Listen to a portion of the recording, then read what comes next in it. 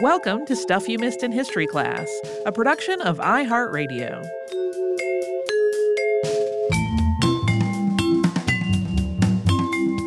Hello and welcome to the podcast. I'm Tracy V. Wilson. And I'm Holly Fry. October! It's a great time to do episodes on people who may or may not have even been real. Hooray! Today it is Mother Shipton, who is described as living in 16th century England and was everything from an oracle to a witch to the daughter of the devil, depending on which of the many sources you're reading. Why can't it be all of those things? I mean, it really can be all of these things. And usually when we're doing an episode about a person, we start out with their birth or maybe with some context about their life, but still getting to their being born fairly quickly. And even if we don't know the details, we usually at least know for sure that the person was in fact born. But for Mother Shipton, not so much. It's a little fuzzy. It is not even clear whether the, quote, first written reference to her is actually even about her. Yeah, that first reference was penned by Henry VIII, not long after England formally broke away from the Catholic Church. Part of the aftermath of that split was an uprising in Yorkshire known as the Pilgrimage of Grace, which started in 1536 and then continued into the following year. On February 22nd of 1537, Henry VIII dictated a letter to the Duke of Norfolk, thanking him for his services and helping to put down this insurrection. Before giving this instruction, quote, "You shall send up to us the traitors Bigod, the friar of Nasborough, Lech, if he may be taken, the vicar of Penrith and Townley, late chancellor to the Bishop of Carlisle, who has been a great promoter of these rebellions, the witch of York, and one Dr. Pickering, a canon Birdlington." We really do not have much to go on about whether that witch of York that Tracy just mentioned in the letter was actually Mother Shipton, but a lot of sources do make that connection. And the next known reference to her in writing does circle back to Henry VIII from a little earlier in his reign. It's the prophecy of Mother Shipton in the reign of King Henry VIII, foretelling the death of Cardinal Wolsey, the Lord Percy, and others, as also what should happen in ensuing times. That was published in 1641, 104 years after Henry VIII sent that letter to the Duke of Norfolk, and about 110 years after the events it purportedly documents. Yeah, so time passed between when these things purportedly happened and when this was written down. So when Henry VIII ascended to the throne in 1509, Thomas Wolsey started out as his almoner, or the person who was responsible for distributing alms to the poor. But then Wolsey became increasingly influential during Henry's early reign. He took on various matters of state and was named the Bishop of Lincoln, the Archbishop of York, and then Cardinal, all by 1515. He kept growing in power and wealth from there, but then he started to fall out of favor in 1529 after he failed to convince the Pope to annul the king's marriage to Catherine of Aragon. Not long afterward, Cardinal Wolsey decided it would be prudent to leave London, and he headed for York. In spite of having been named its archbishop, he had never actually been there. And according to this pamphlet, when Mother Shipton heard about this, she declared that he would never come to the city. Word of this declaration got back to the cardinal, who sent the Duke of Suffolk, Lord Percy, and Lord Darcy to York so they could question her. They demanded that she explain her statement that the king would never see the city, and she answered, "I said he might see York, but never come at it." The Duke of Suffolk told her that when the cardinal came into York, he would see her burned. In response, Mother Shipton took the handkerchief off of her head and threw it into the fire and said that when it burned, she would burn. I kind of love that. The handkerchief did not catch fire, though, and then she pulled it out again and put it back onto her head. From there, Mother Shipton told the Duke of Suffolk, quote, "The time will come you will be as low as I am, and that's a low one indeed." Then she told Lord Percy, quote, "Shoe your horse in the quick, and you shall do well, but your body will be buried in York pavement, and your head shall be stolen from the bar and carried into France." And she told Lord Darcy, quote, "You have made a great gun. Shoot it off, for it will do you no good. You are going to war. You will pain many a man, but you will kill none. And then her questioners, all having been told some creepy and cagey things, went away. Yeah, her whole behavior had been a little, in addition to the things that we just said, when they got to the door, she knew who they were without having looked outside. So this pamphlet goes on to note that Cardinal Wolsey never came into York. On the way there in November of 1530, he was arrested on charges of treason, and he died of an illness before getting back to London to face those charges. According to the pamphlet, he climbed up the tower at Cawood, which was 8 miles from York, and he saw the city from there at the top of the tower before he was arrested. So Mother Shipton's prophecy came true. He had seen York, but he had not come at it. This pamphlet then describes several other prophecies that Mother Shipton related to a Master Besley. The first one was, quote, "When Ouse Bridge and Trinity Church meet, they shall build on the day, and it shall fall in the night, until they get the highest stone of Trinity Church to the lowest stone of Ouse Bridge." More prophecies followed, foretelling wars, the comings of kings and queens, battles, many of the battles between England and Scotland. And then the last prophecy, quote, "After that, a ship comes sailing up the Thames until it come to London, and the master of the ship shall weep, and the mariners shall ask him why he weepeth, being he hath made so good a voyage. And he shall say, Ah, what a goodly city this was, none in the world comparable to it. And now there is scarce left any house that can let us have a drink for our money." And then the brochure, detailing all of these strange prophecies, ends with a couplet. "Unhappy he that lives to see these days, but happy are the dead," Shipton's wife says. The title page of this pamphlet is illustrated with a woodcut that depicts a woman, presumably Mother Shipton. She is wearing a gown from the late Tudor era with a ruff at the neck and billowy sleeves and a bum roll. Basically, it's a simpler version of something that you might see on a portrait of Queen Elizabeth I. Something that a respectable woman would wear. Nothing seems particularly strange or unsettling or supernatural in her appearance. Other editions of these prophecies followed in 1642, with woodcuts that shifted from someone who looked like a seer or a cunning woman, which was a respectable woman who used magic for good, to looking more like a witch, which was, of course, a person who used magic to do harm in this case. First, she had a wart on her cheek, and then she had a large hooked nose and an incredibly wrinkled face.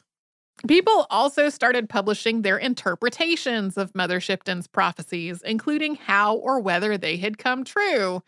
One of the people who did this was astrologer William Lilly, who published what he called the most exact copy of Mother Shipton's prophecies in a collection of ancient and modern prophecies in 1645.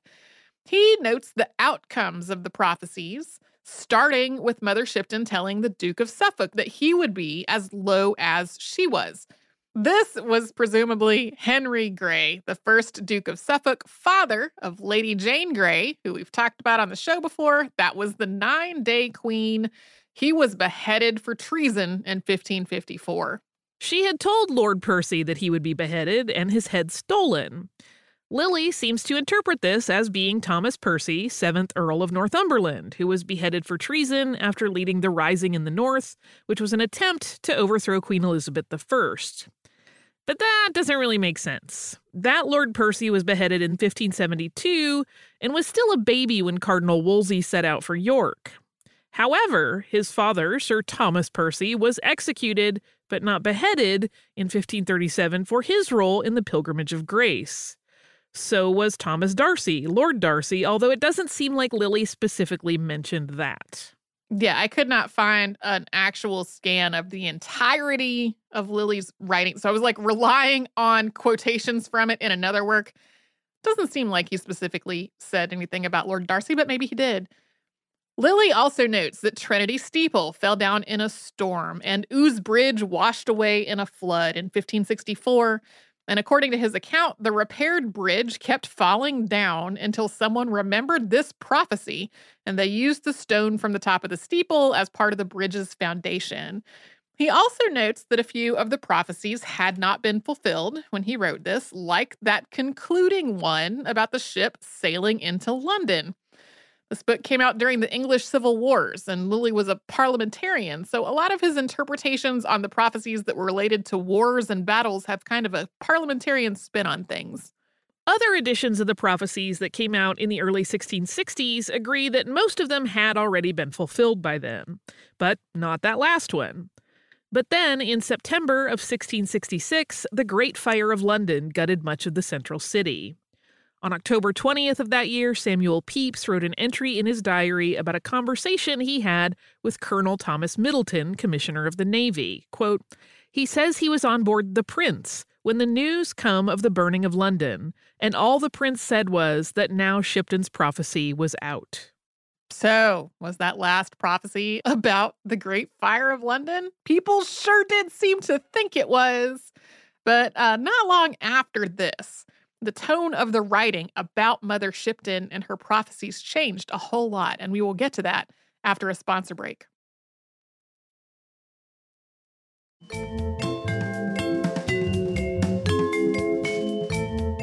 In 1667, a new edition of Mother Shipton's prophecies claimed to document her biography.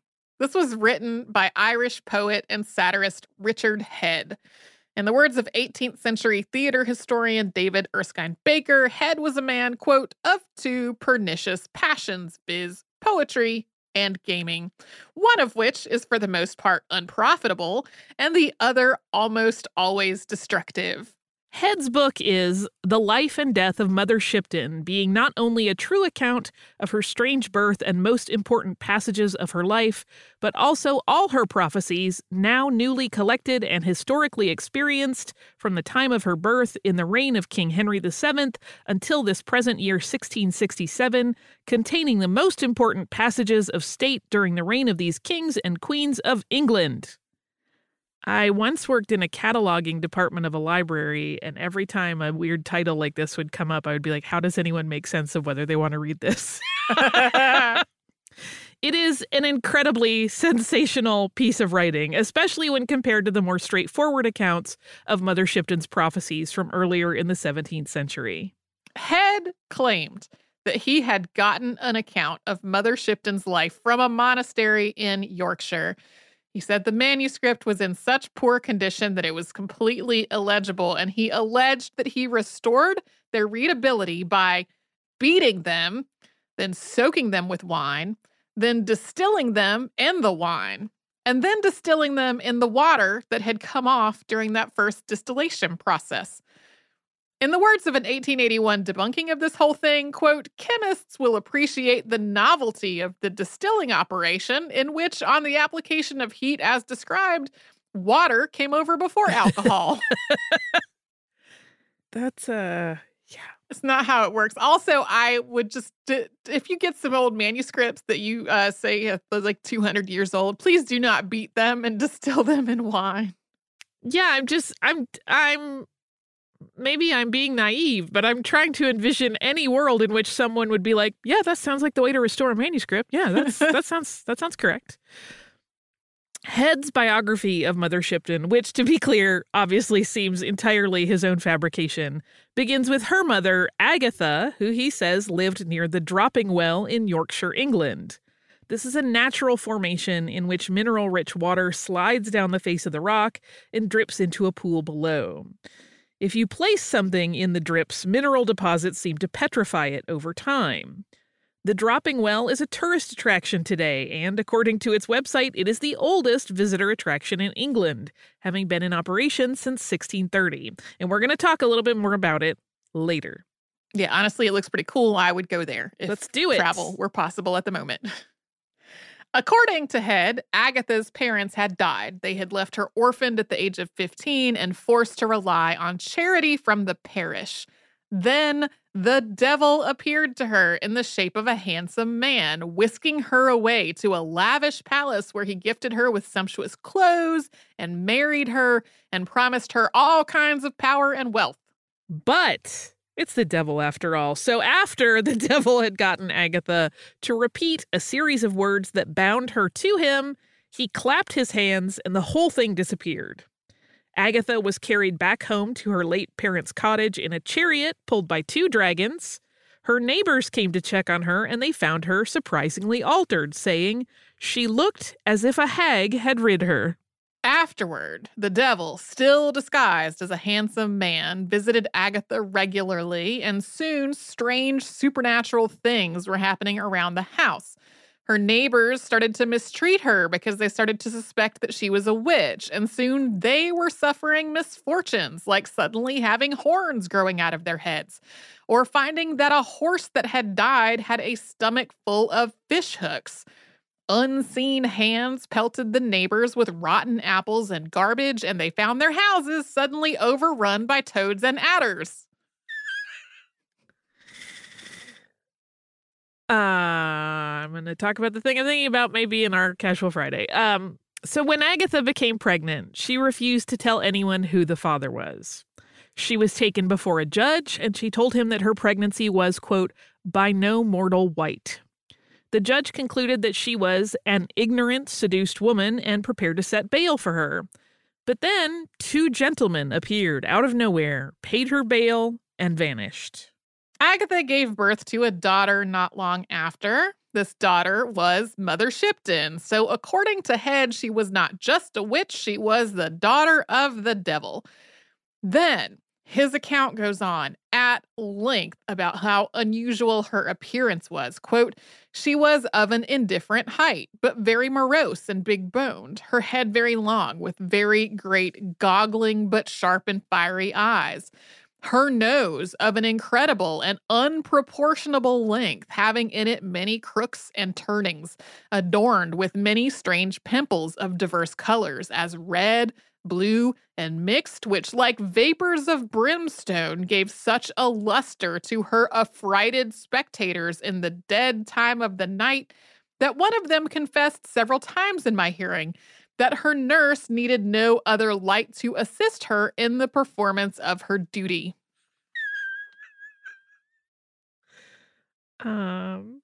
That's only about a third of the physical description. Head goes on and on to talk about a jaundiced complexion and wrinkles and snaggled teeth and a chin that turned up toward her mouth and a distorted neck and a twisted body and legs.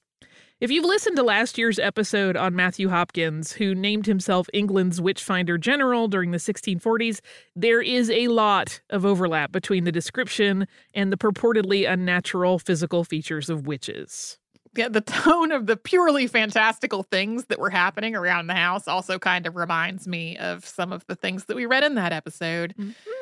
Head goes on to say that Agatha could not take care of her daughter, so a nurse took over. And one day the nurse went to see the overseers of the poor, and she came home to find the cottage door standing open. She called for help from the neighbors, thinking something was wrong, and soon they were beset by all kinds of supernatural mischief. There was a strange noise, quote, as if it had been a consort of cats. Yokes spontaneously appeared around their necks. 2 of the men suddenly found that they had a staff for carrying loads that was resting across both of their shoulders, and then hanging from it was a naked old woman who was sort of dancing around in a variety of postures. The women were flung down onto the floor with their clothes turned up over their heads, and then everyone was compelled to chase one another around the room. Eventually, they found the apparent culprit in all of this, the baby in her cradle, which was hanging with no visible support several feet up the chimney. As this baby grew up, the devil visited regularly in the form of an animal, and the supernatural mischief continued. In Head's words, quote, to be short, the nurse was so continually terrified by these apparitions that she resolved to complain to the parish, and having made known the truth of what had passed in commiseration to the woman almost distracted, they removed Mother Shipton to another place where she was put to school, being of an age now fitting for it. I love the idea that this child of the devil who was causing all kinds of supernatural mischief was just going to be sent to school now. It'll be fine. That'll straighten it right out. Soon, the young Mother Shipton was developing a reputation for being able to foretell the future. people started coming to her with small questions, like when they might get married. And then they moved on to bigger things, like whether someone's sick father was going to survive. And then even larger questions, like whether or not a war was coming. Head's book includes some version of many of the prophecies that had been published earlier in the 17th century. But it also includes some that just don't seem to be in any of those earlier documents, like, quote, a prince that never shall be born shall make the shaved heads forlorn. That's read as being about Edward VI, commonly believed to have been born by cesarean section, although that's unsubstantiated. His making the shaved heads forlorn is read as a reference to his making England into a more specifically Protestant nation. Head also includes a more direct reference to Lady Jane Grey, the 9-day queen. Quote, by parents' too ambitious pride, the scaffold shall with blood be dyed. A virtuous lady then shall die, for being raised up too high. Her death shall cause another's joy, who will the kingdom much annoy. That last little bit is about Mary I, otherwise known as Bloody Mary. Here is a longer passage, which to me almost feels like a tour of old episodes of our show. Quote, the lion fierce being dead and gone, a maiden queen shall reign anon. Those who sighed then shall sing, and the bells shall changes ring. The papal tower shall bear no sway, Rome's trash shall hence be swept away. The locusts sent from the 7 hills, the English rose shall seek to kill. The western monarch's wooden horses shall be destroyed by the Drake's forces. Troynovant's triumphant spire shall be consumed with flames of fire. More wonders yet, a widowed queen in England shall be headless seen. The harp shall give a better sound, an earl without a head be found. Soon after shall the English rose unto a male her place dispose. So there's a whole stretch of British history here. Queen Mary being the lion fierce, followed by Elizabeth I, the maiden queen, and the bell shall change his ring, kicking off a series of references to the rise of Protestantism. There's the Spanish Armada being destroyed by Sir Francis Drake, the collapse of the spire of St. Paul's Cathedral in 1561, the beheading of Mary Queen of Scots, the Tudor conquest of Ireland, and James VI of Scotland becoming James I of England. Head's book contains a prophecy about the gunpowder plot. Quote, hell's power by a fatal blow shall seek the land to overthrow, which by mistake shall be reversed, and heads from shoulders be dispersed. Also, the Great Plague and the Fire of London with, quote, great death in London shall be though, and men on tops of houses go. Head's book ends with a series of prophecies that he claims are referring to future times. 1, the eagle droops and molts his wings, and feuds shall grow between northern kings. Holland is threatened, Spain doth pine, and blood shall swell the rapid Rhine.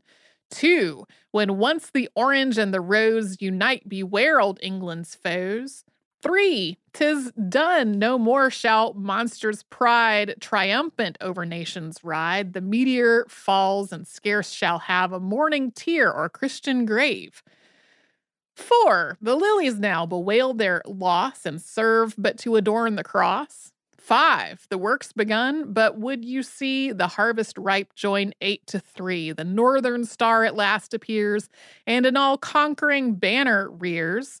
6th, howl, howl, you miscreants, all your deeds shall now receive their worthy meeds. But long ere this poor Shipton sleeps in her grave, and Europe weeps. Head's book was reprinted in 1686 with similar but even more sensational text.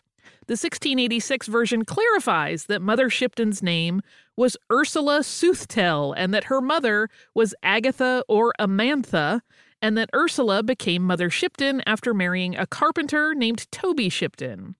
It also adds the detail that Mother Shipton foretold her own death at the age of 73 in 1651.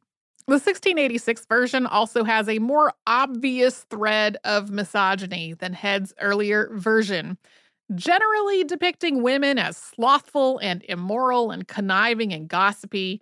It notes that at 16, Agatha was still a maid because back then you could still find women who were maids at 16. It implies that Ursula either bewitched Toby to get him to marry her or bewitched herself some money to lure him into it. Mother Shipton catches a thief in this version, with the theft having happened while the victim was at a neighbor's house, quote, telling a gossip's tale of an hour long. She was off yapping. And that's what happened. Head's account really set the standard for Mother Shipton lore in the late 17th century. It kicked off a huge explosion of books about her life and purported prophecies and many, many fictional depictions, including plays, songs, and even puppet shows. Mother Shipton became something of a stock character, featured in at least 16 books and a play before 1700. One of those books was Mother Shipton's Christmas Carols, which came out in 1668 and was the first book to focus only on this character's life rather than on her prophecies. By this point, her appearance was solidified as what we would consider very witchy, with a downturned nose and upturned chin, lots of wrinkles, and a hunched posture. So like caricature witchy. Yes. Yeah. And she also, as being a character in these puppet shows and also pantomimes, you can see evidence of today. There is a very creepy Mother Shipton puppet head in the Victoria and Albert Museum collection that you can see online. In addition to appearing as a character in these kinds of things, she was also used as a descriptor. So people would describe other characters as looking like or being as ugly as Mother Shipton. But none of this made mention of what was probably Mother Shipton's most famous prophecy, and we're going to talk about that after a sponsor break.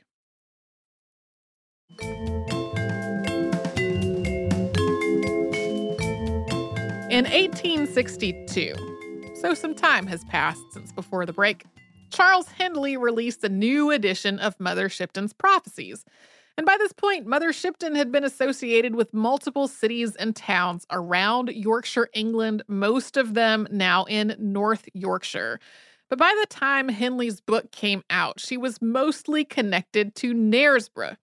Hindley marks her place of birth in this book as Knaresborough in 1486.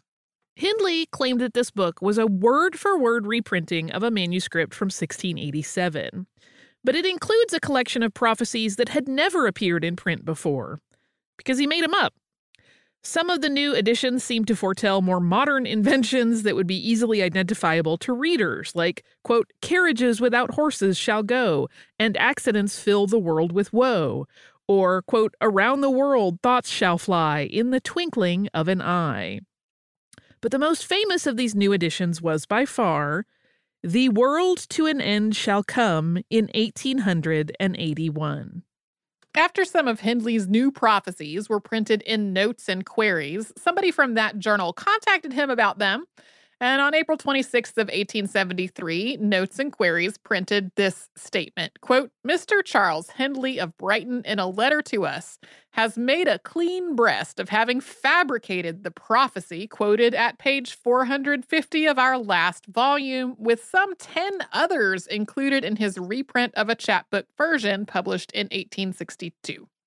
Even though Hindley admitted that he had fabricated all this, and that fabrication was made public in 1873, sensational books reached a much broader audience than the more scholarly Notes and Queries. So, as 1881 approached, people started to panic about the possible arrival of Doomsday.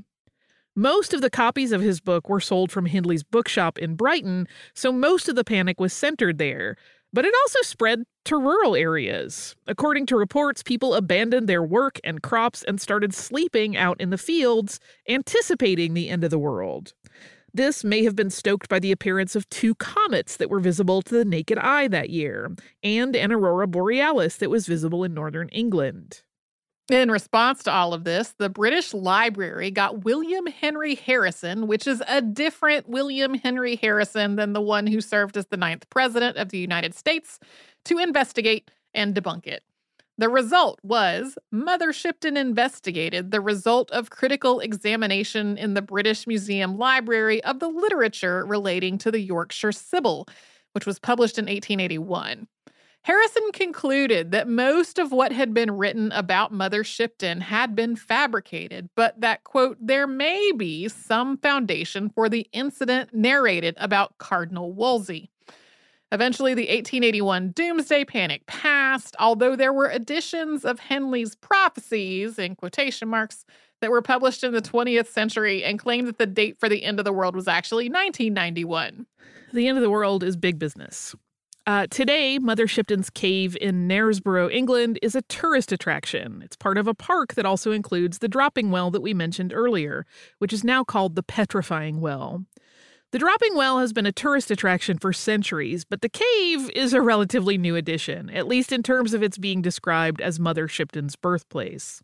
Until 1908, the Mother Shipton's birthplace attraction was a house and not a cave. There's also a Mother Shipton moth, named for the blotches on its wings that look like the profile of a witchy-looking head, with a long nose that curves down and a chin that turns up. So in terms of that facial profile, it actually has a lot in common with another figure from English popular culture, and that is the character of Punch.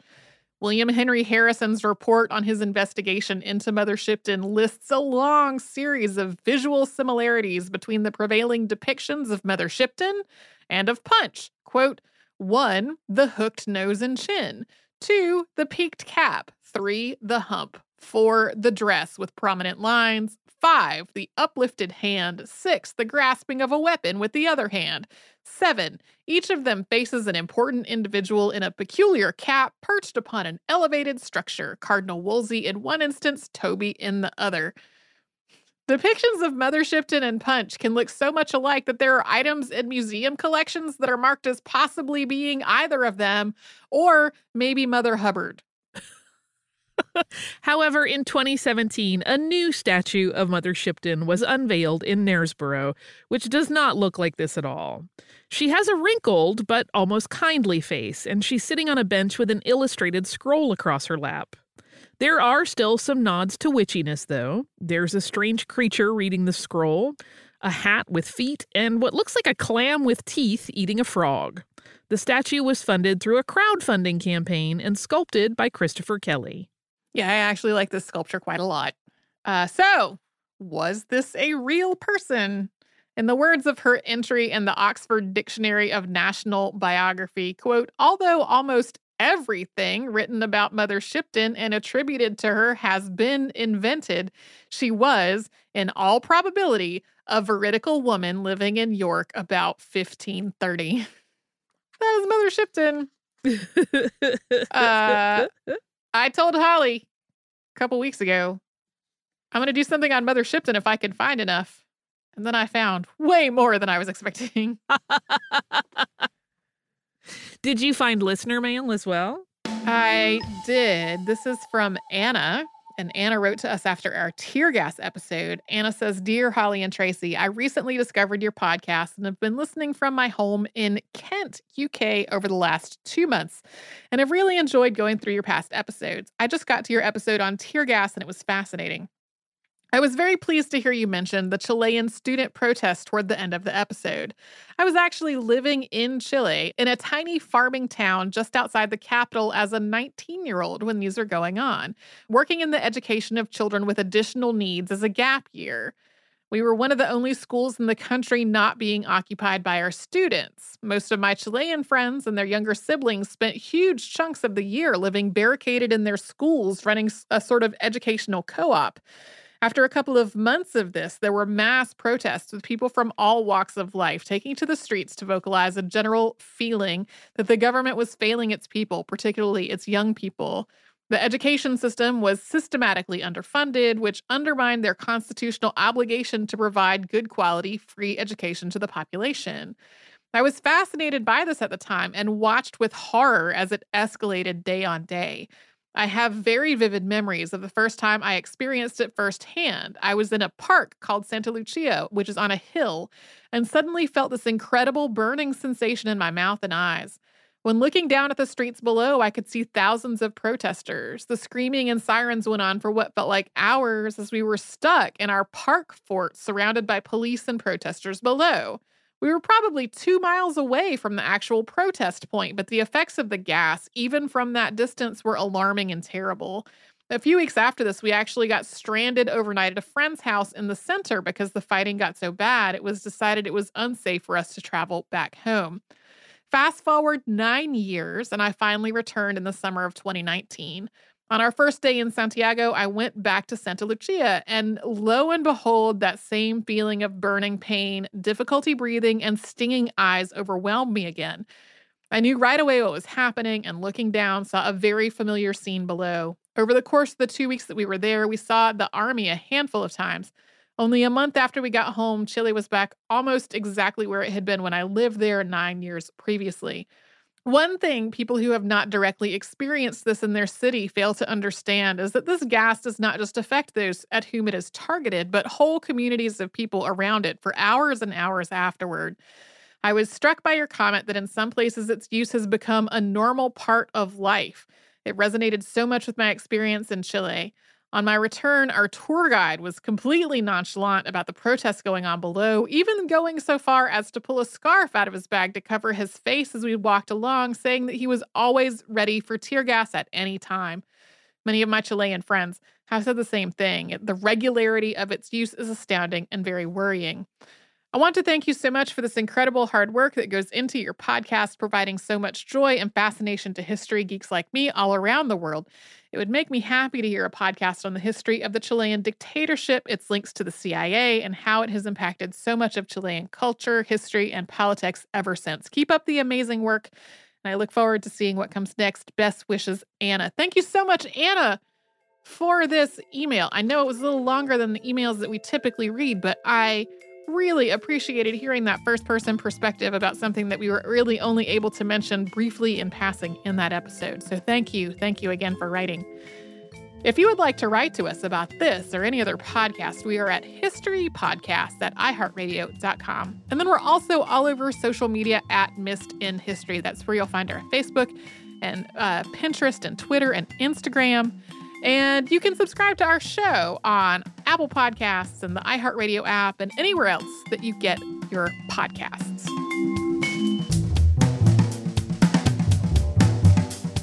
Stuff You Missed in History Class is a production of iHeartRadio. For more podcasts from iHeartRadio, visit the iHeartRadio app, Apple Podcasts, or wherever you listen to your favorite shows.